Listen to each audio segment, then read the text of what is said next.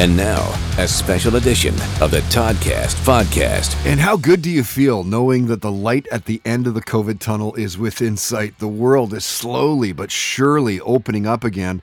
I mean, you look and you see the NHL games in the States anyway. They have a substantial amount of fans in the stands. Green Day and Weezer, Alice Cooper, 311. Tons of bands have recently announced summer and fall 2021 tours. It's coming around. Lots has changed in the past few months. And we have had some incredible guests in that time. Everyone was willing, oddly enough, to jump on a Zoom call, do an interview, and that's what this week is all about. You'll hear from 9 guests in this Best of 2021 podcast.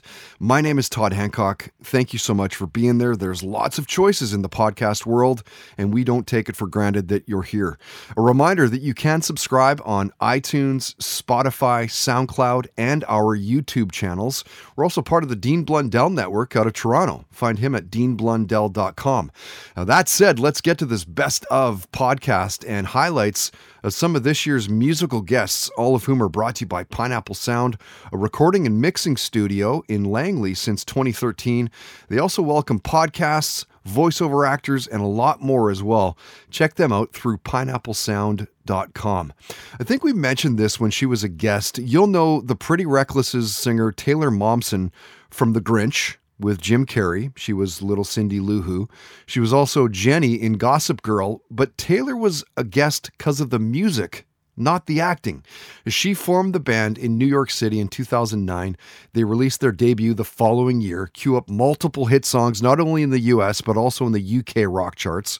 World tours, it really is quite impressive. And when Taylor was a guest, it was right around the time that they released their 4th album, Death by Rock and Roll.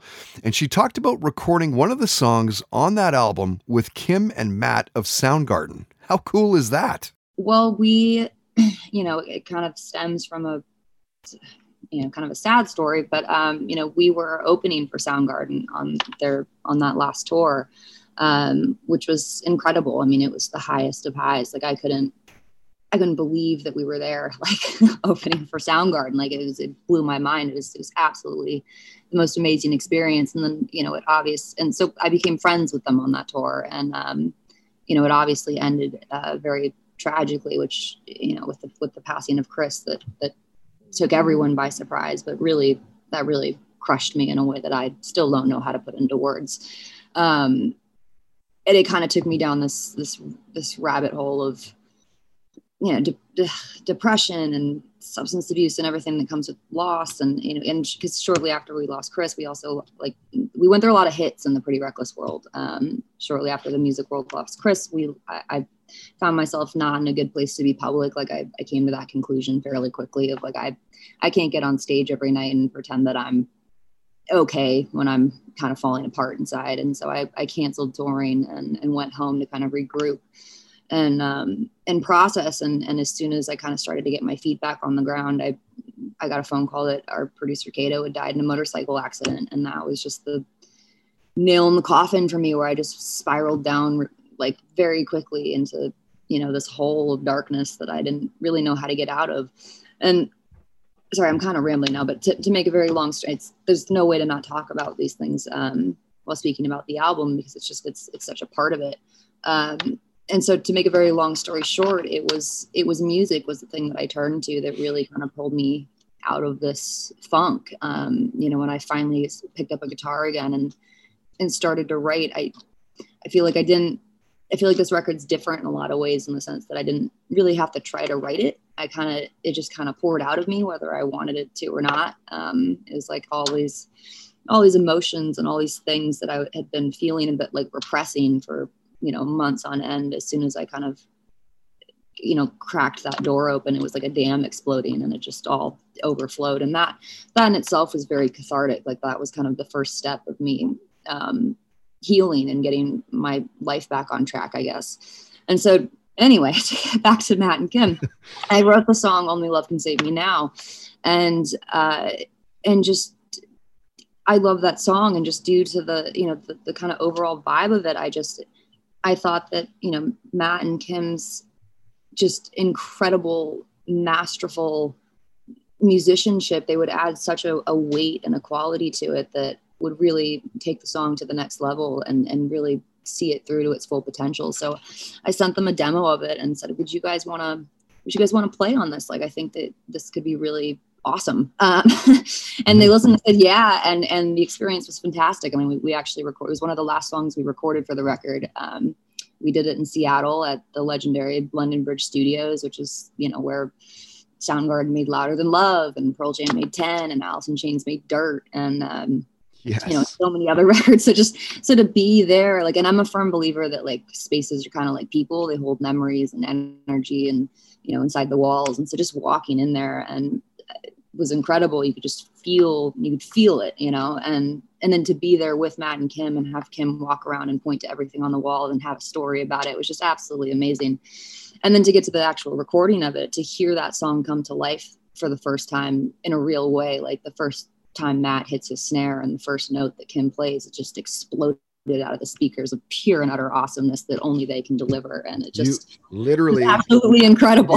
Can you see this? My hair. Yeah, I know. I still get goosebumps. It was standing up right now. Like freaking Soundgarden is helping you with a song. Like it's absolutely insane. And like, I don't want to speak for them because that's not my place, but I love them. I love them so much. Like I there's not just as musicians, which is like, obviously I don't have to say that, but as people, like they're so incredibly kind. Like they're everything you want them to be and more. Like it's, you always hear don't meet your idols because they can go south really quickly. And like there's so much, I don't have words. I love you guys, Matt, Kim, Ben. I love you guys. And it just, I'm so grateful that they were a part of this. And it was just this very full circle moment, like after all this hell, like to be there together, creating something new. I felt like it was this very beautiful moment, and really just shows kind of the healing power of music. There's a few reasons you'll know Todd Morse. He formed the punk band H2O with his brother Toby. He's lead guitarist in Juliet and the Licks. He started a punk band called Operation MD with Cone from Sum 41. He's the touring bassist for The Offspring. It's impressive stuff, and he's a really nice guy as well. Had a great chat. We got to talking about comic book-based TV shows, and specifically why he loved WandaVision. We reminisced about when we were young and that ritual of reading rock magazines like Spin and Rolling Stone and Circus. It's a slow burn start, and a lot of my friends like Pete Parada, the drummer from Offspring, and our new backing guitar player Jonah Nimoy, they're super comic book guys, and they said the same thing. Like they weren't sure at first, and then they were just fully in. What I love about it, it's the first superhero series that I can watch with my kids. And like my daughter, I'd come home from like a rehearsal or something. My daughter's like, new WandaVision. Like, she's 7, and some of it's a little scary. And it's the first time she's been able to watch like something that intense, Yeah, and I think what I like about it is it goes back to when we were little kids, where we had to wait till next Friday to see the next Cheers, or you know what I mean? Like, I know it's kind of nostalgic for us, right? Yeah, I mean, if we're gonna really get into the metaphors here, it's the same thing with having to wait for a record to come out before you heard it, or having to go to the store to buy it. It creates this appreciation and anticipation of art that I don't know. I just think it's a give it to me now nation. Like, oh yeah, the dead Kennedys were way ahead of their time with give me convenience or give me death. Yes, like. It's like, big time. Because that was the other part of, growing up as a kid. It wasn't only just waiting for the albums, but it was also, you didn't have internet. And if you wanted to learn about the band, you best be buying Rolling Stone and Spin and Circus and all those other magazines. I love looking at Spin back in the day. Yeah, man. And it was like, I don't know if you got Good Rockin' Tonight where you're from, but it's essentially, MTV or, Much Music kind of thing. But like all of those TV shows too were very like super influential for a guy that was or a girl that were music fans. Did you guys have 120 minutes up there? 120 MTV minutes. 120 minutes. It came on at midnight. Do you remember that? No. That was where that was where we first saw the first Offspring video, the first Faith No More video. Like that was our, like, you stay up till midnight to see something new and cool in music videos, you know. Right. That was No, we had the Good Rockin' Tonight. Yeah. And then the Friday night videos. And Friday night videos was fucking awesome because they would play like everything.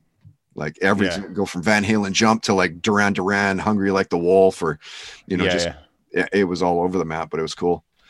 Yeah, I remember seeing the first time I saw the Cro-Mags was, I believe it or not, now I'm friends with, John and those guys, but that We Gotta Know video was, I was like, oh my God, these guys are scary. And Blacklist Royals were supposed to tour in 2020, celebrating their 10th anniversary. Instead, no touring for you. They released a 3-song EP called Doomsday Girl instead. The band was formed by twins Nat and Rob Rufus. You gotta love a couple brothers touring the world together, creating the best memories. Drummer Rob was recently a guest, and this German women's prison story is top notch. We played in a women's prison in Germany. How did that get hooked up? Like what? It was just crazy thing. Like we were going over on tour and our booking agent, I think it was like, if you guys want to do a day, like whatever town it was in, I don't even remember the fucking town, but like whatever the town was, they were like, if you guys want to do a day show at the prison, you'll get paid like 5 times as much as you're getting paid at the actual show. And I was like, the women, like, not only will we do it, like we want to fucking like record it and release it to record it and release it. And it was going to be called Caged Heat.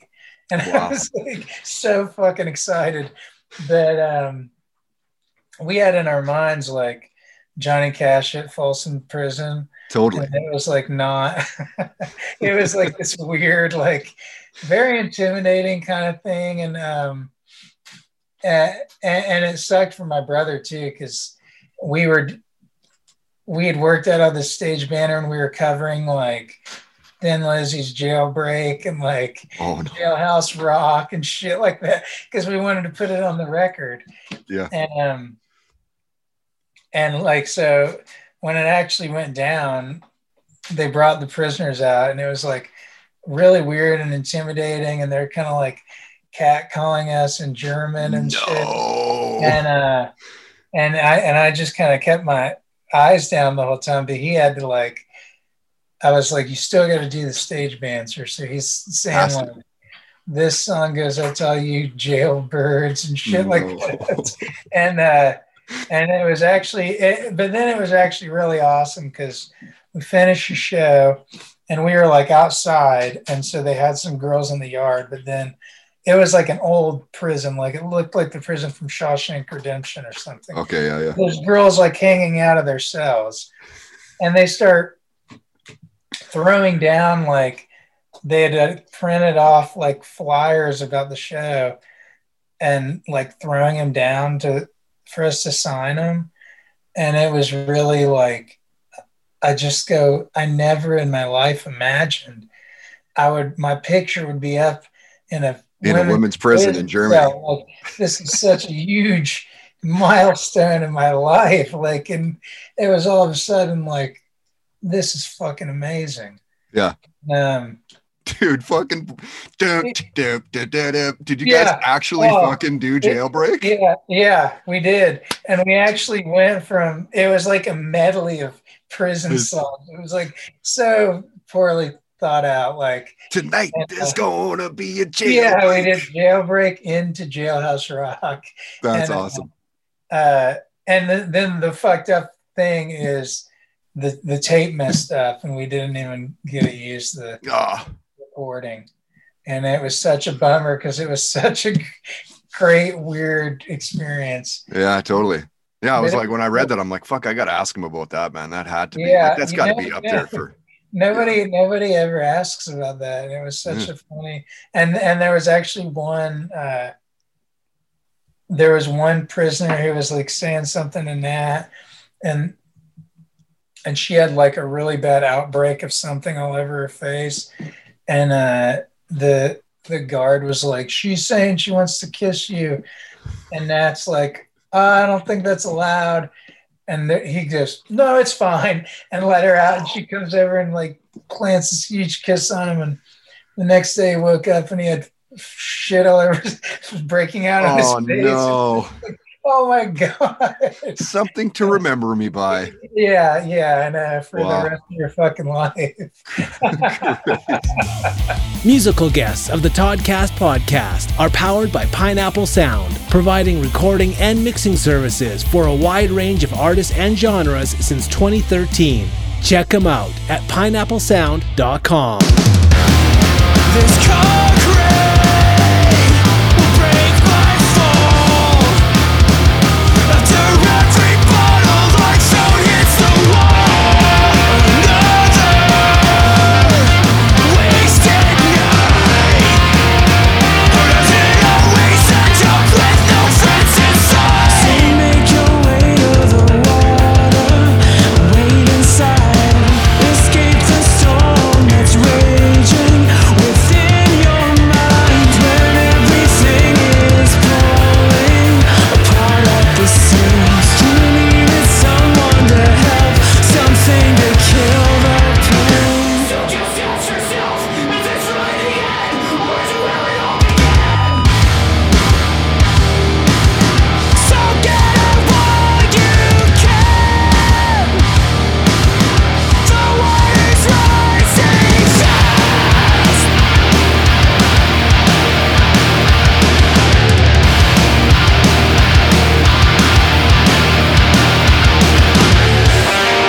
This concrete will break my fall. And I don't even feel it anymore. It's just so hard to take. So I'll keep taking till there's no one left to hate. By myself. By myself.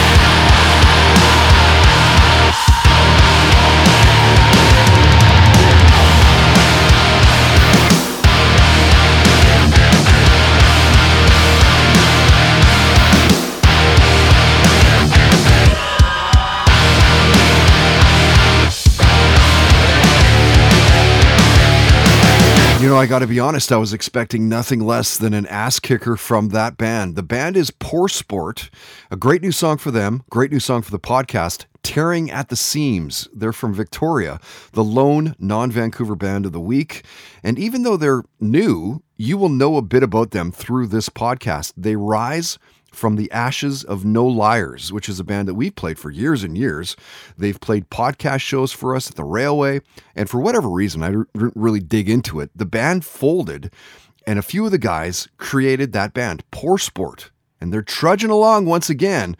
Was texting with Noah from the band a while back, and once we can safely do it, expect us to dial up something live with those guys. Coming up in about 15 minutes, listen to this, Smashing Pumpkins drummer Jimmy Chamberlain talking about Drummer Magazine and a very cool career highlight. That is powered by Tedco RV Supplies, RV Service and Repair, ICBC accredited. Find them online through TedcoRVSuppliesInc.com. First, let's get to more guests in this best of podcast and highlights from some of our recent sporting guests, all of whom are brought to you by Joyce Heating Services, family owned and operated, heating the Lower Mainland since 1960. Our resident fitness guru, fitness influencer, Jessica Kiernan, made her third appearance a few months back now, I guess. Every couple of years we grab her. You'll love what she's all about. Super inspiring, one of the most engaging people that we follow on social media. Always lots of great advice and lots of pictures, lots of videos. And this last time around, Jessica stressed the importance of drinking water and what it does for you. Here's something that we should all pay attention to. It flushes out all the toxins. It definitely helps release like body fat. So it helps you actually get leaner. Even there's like water tricks to do, like when we were doing our competitions, you know, water was such an important part of the process. You have to stay hydrated. You have to keep your muscles hydrated. It's everything. So it keeps you energized, you know, it can fill you up, but it is really healthy for your body. And it actually does help lower your body fat. It's kind of They interesting. always say it, right? They always say, we're like, yep.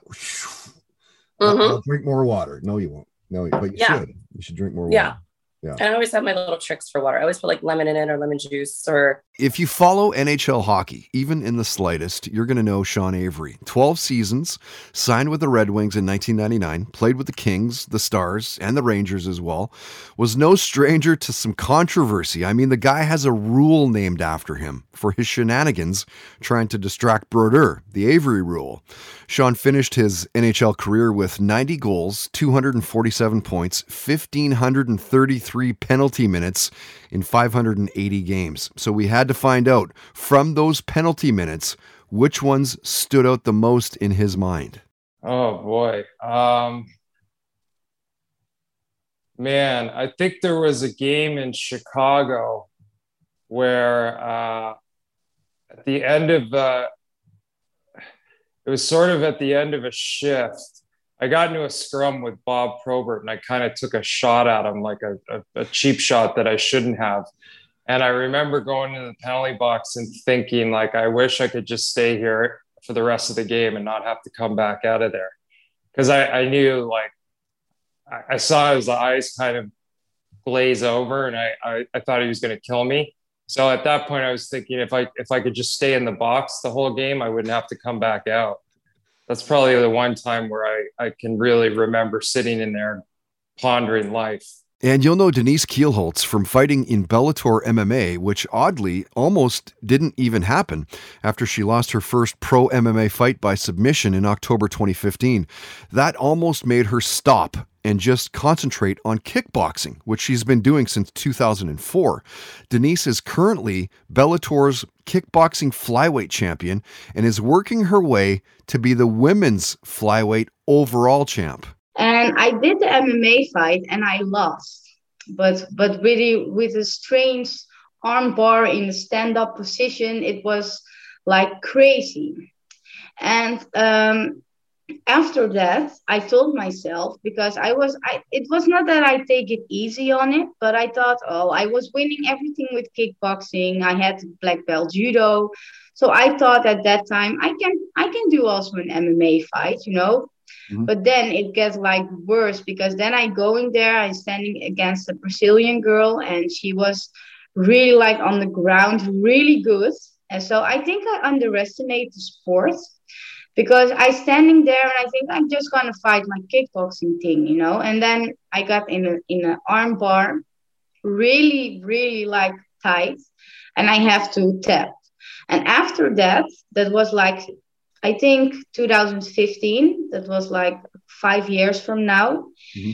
And after that fight, after the MMA fight, I say to myself, I'm never, ever going to do MMA again. I'm not good at it. This is not my thing. I thought I can do it, but I couldn't. And I lost. And that loss, that was also the emotional pain that I had, because, in my face or something, I don't care. But inside, you get so hurt that it's like, that's the worst pain you can ever have. And even that pain caused me that I was like banded MMA in my life forever, So then I started kickboxing again, and then I start with Bellator kickboxing, and I win again a world title, and then again, and then after, so from I think 2 or 3 years from that fight that I lost, Bellator asked me, would you want to fight an MMA fight?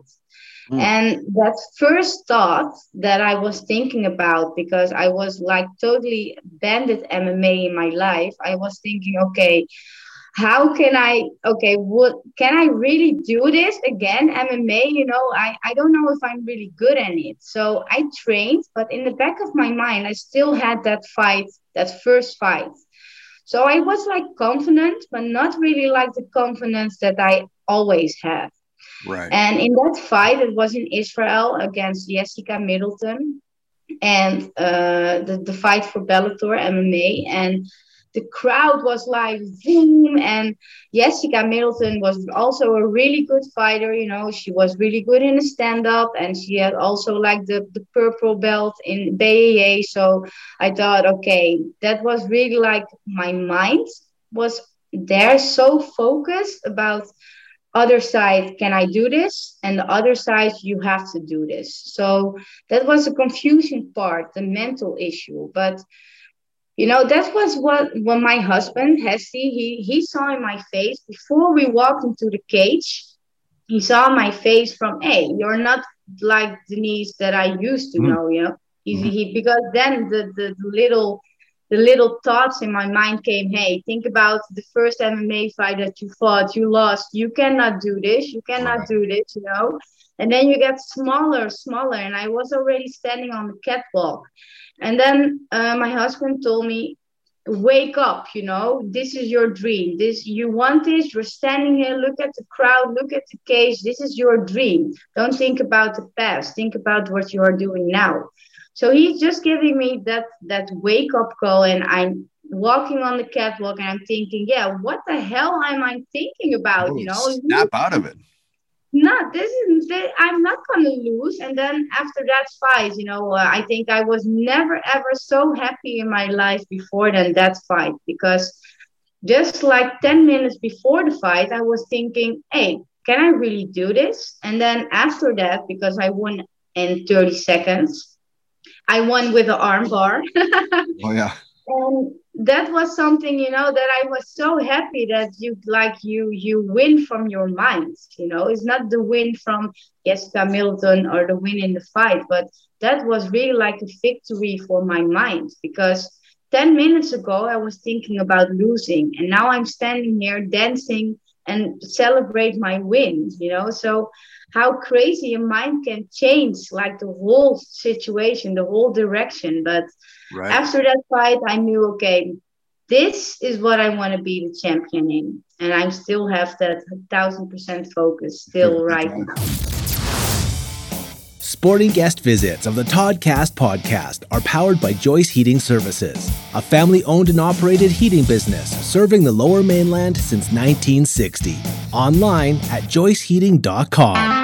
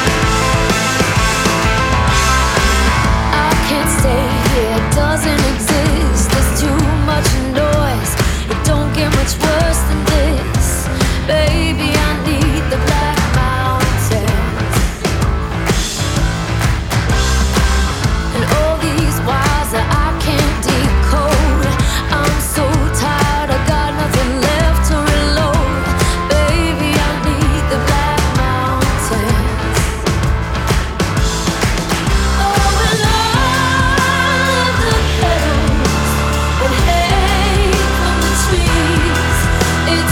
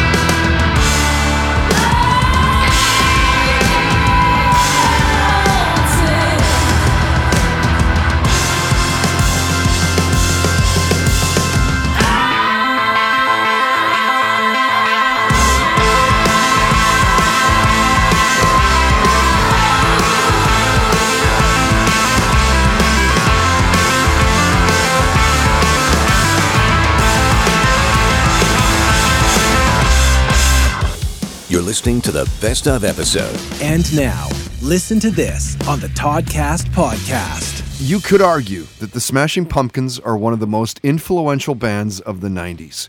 They're from Chicago. They formed in 1988, over 30 years ago. That make you feel old? Their second album, 1993's Siamese Dream, blew them wide open with rock radio stations across North America, adding them to the playlists forevermore. Their next album, 1995's Melancholy and the Infinite Sadness, debuted number 1 on Billboard. That album sold over 20 million albums worldwide. And when their drummer, Jimmy Chamberlin, was a guest, he talked about the importance of family, being named one of the best rock drummers on the planet. We talked about near-death stories, playing D&D, Dungeons & Dragons, the early days of the Pumpkins, the Zwan Project came up, and Jimmy talked about Modern Drummer magazine and one of his awesome career highlights. Listen to this. I mean, again, it's really, the whole thing was kind of a highlight. I would say, again, I mean, probably for me as a musician, really probably that first Modern Drummer cover was probably the biggest moment. I mean, because, as a kid, I mean, that's what I did. I read Modern Drummer. I mean, I sat and stared at those covers, stared at those ads, and just thought, man, what if I practiced more than anybody, right? And, when I ended up on the cover, it was a real dream come true. Listen to This on the Toddcast podcast is brought to you by Tedco RV Supplies in Langley, an ICBC-approved repair shop. Find them online at TedcoRVSuppliesInc.com.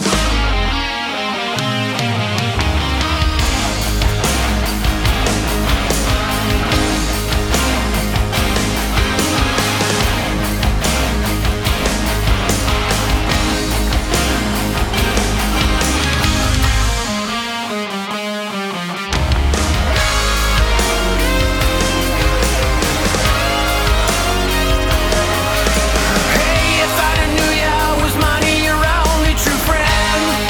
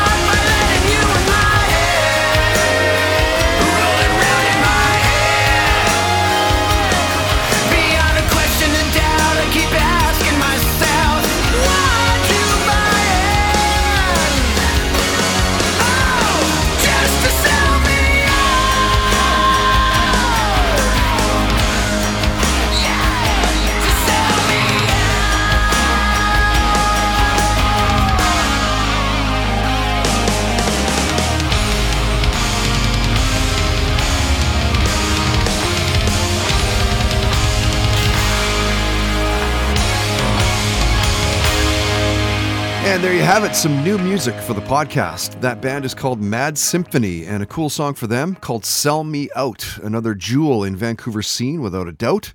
These guys formed, do you remember a Seattle band called Soulbender? If you remember those guys. I played you a relatively new song for Cobra Ramon called Black Mountain. I think that those guys were one of the last bands to have played a podcast show for us. I think it was early 2020, maybe late 2019.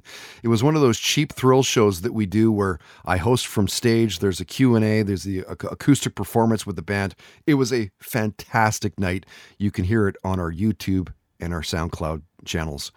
Speaking of live music, find Pandemic Distance and those live stream shows with the indie scene at toddhancock.ca. If you're playing one or maybe you're checking it out, share it with us and we'll put it up on the website. That's brought to you by Mystic Rhythms Rehearsal Studios, 40 plus years experience in the music industry. When the time comes to jam, check them out through mysticrhythms.ca. Okay, our final guests of this episode 249, a best of podcast, highlights from some of our entertainment guests, all of whom are brought to you by Sacred Meds, the best craft cannabis and psilocybin dispensary in Canada. Use the code TODCAST, 10% off your entire order. Check them out through sacredmeds.com. Weed, mushrooms, hash, bath bombs, and like so many good things. Caramelts, gummies. It's insane. Now, we had on Mo Amir, the host of the This Is Van Color podcast, a couple of months back now. He's an absolute beauty and just smashing it locally. Has a big following, has a growing following. He's super engaging on social media. He was on CKNW for a minute doing a weekly feature, although that recently got taken away from him, which is a stupid move if you ask me. He was about as close as what you can get for news radio, what they should be doing, just plenty of drive and determination, initiative. And when Mo was a guest, we talked about the decimation of smaller music venues across Canada because of the pandemic shutdowns. What an absolute shame. Yeah, and I worry about that, because you look at Vancouver's comedy scene, and I'm sure the music scene is like this as well, but these smaller venues are the training grounds for the people you see at the bigger stages, right? You need that ecosystem, and it all starts from those smaller rooms. I mean, for comedy, it starts with rooms where there's literally 20 people. 20 people. And that's the same for bands too, though. Like, you can't, like, if you only bring in 20, 50 people, if you bring that many to a 500 seat room, it looks empty. Yeah, exactly. So, but that's how you start out, right? Yeah. And again, sometimes it's garbage, but sometimes it's magic in those 20 people rooms. Right. And so will be interesting to see what Vancouver looks like post-COVID. I'm just, as a comedy fan, I'm quite worried, and I have a lot of friends who are in comedy. I'm quite worried for that scene, because I know everyone, even some of the guys like an Ivan Decker, who has like a Juno Award now for Best Comedy Album, they need those small rooms to work on their material. They're not going to headline Yuck Yucks with unproven material. The unproven material gets practiced in these smaller rooms. And so if these guys don't have that ecosystem, you might see a lot of migration to Toronto or even the United States if they can. Somewhere. It's a tough process, but they'll leave. And people talk about Vancouver being a fun city or no fun city, and it's all an ecosystem. It's not just the big club or the big restaurant on the beach. It's all these little venues that make a city cool and awesome.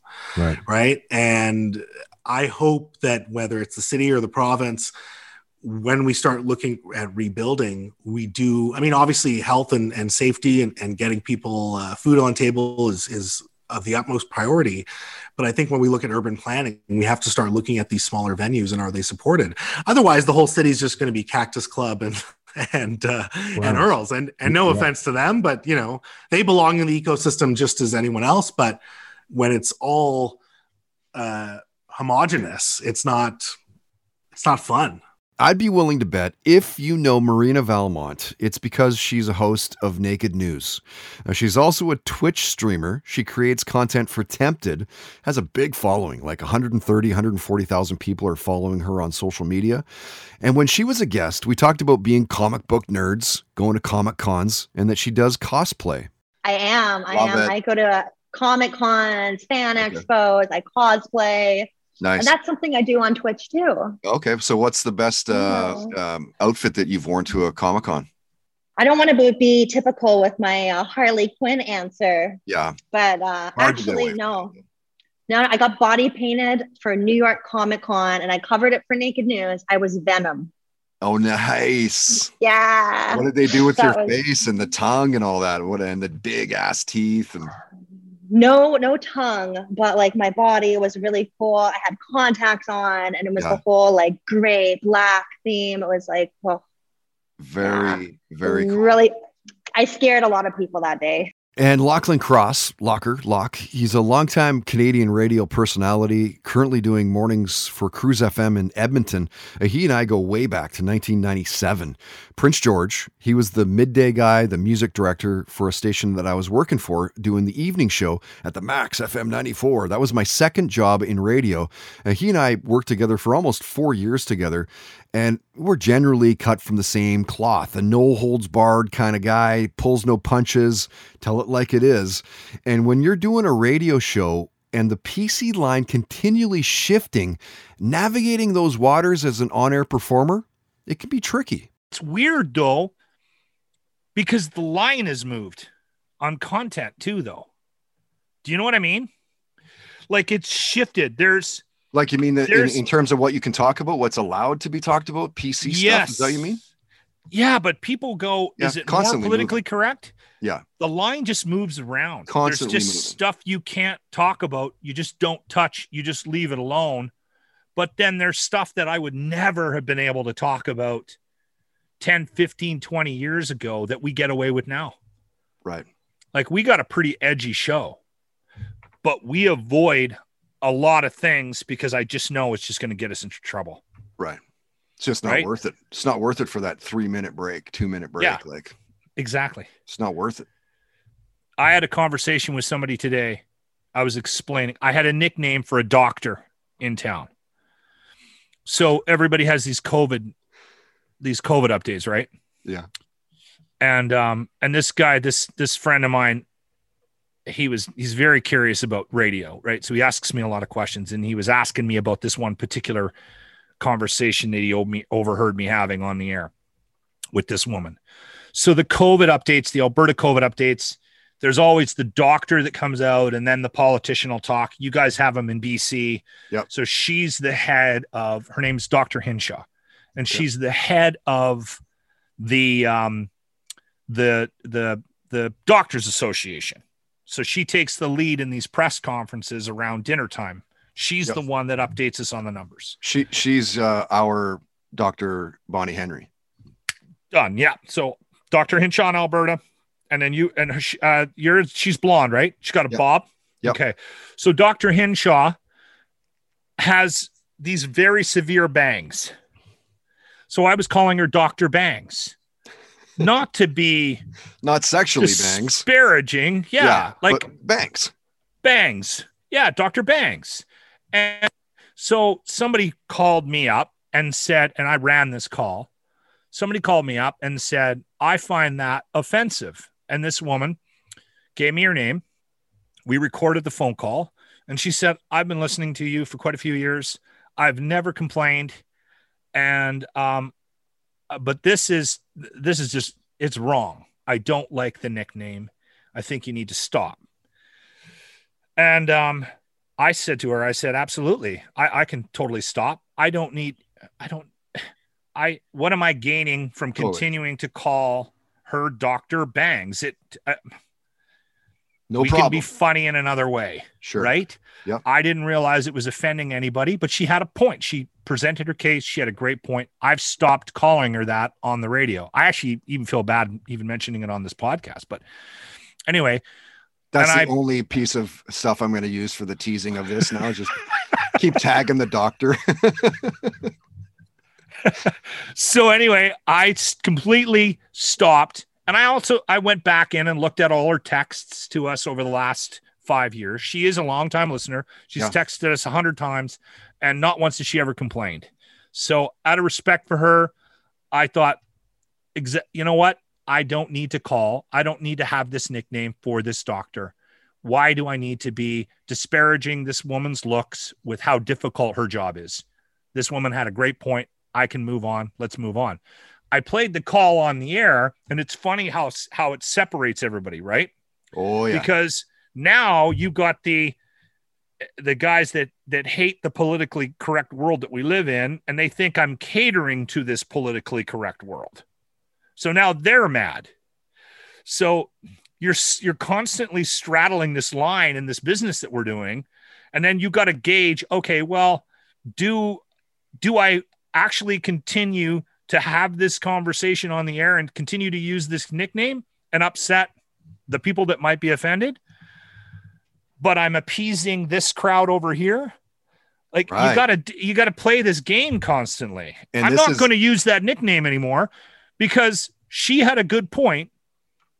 And she's not a Karen. She's not phoning me every week complaining about something. And I respected what she said. So I'm going to continue not to use the nickname. But it's just interesting, the world that we live in. But then I can do a break about, the fact that your Taiwanese dildos aren't going to get here because of the Suez Canal, right? I can have that conversation immediately following that, and I get no complaints. Right. You're listening to the best of episode. Toddcast Podcast entertainment guest visits are powered by Sacred Meds, the best craft cannabis and psilocybin dispensary in Canada. Available online at sacredmeds.com. Use promo code TODCAST at checkout for 10% off everything in store.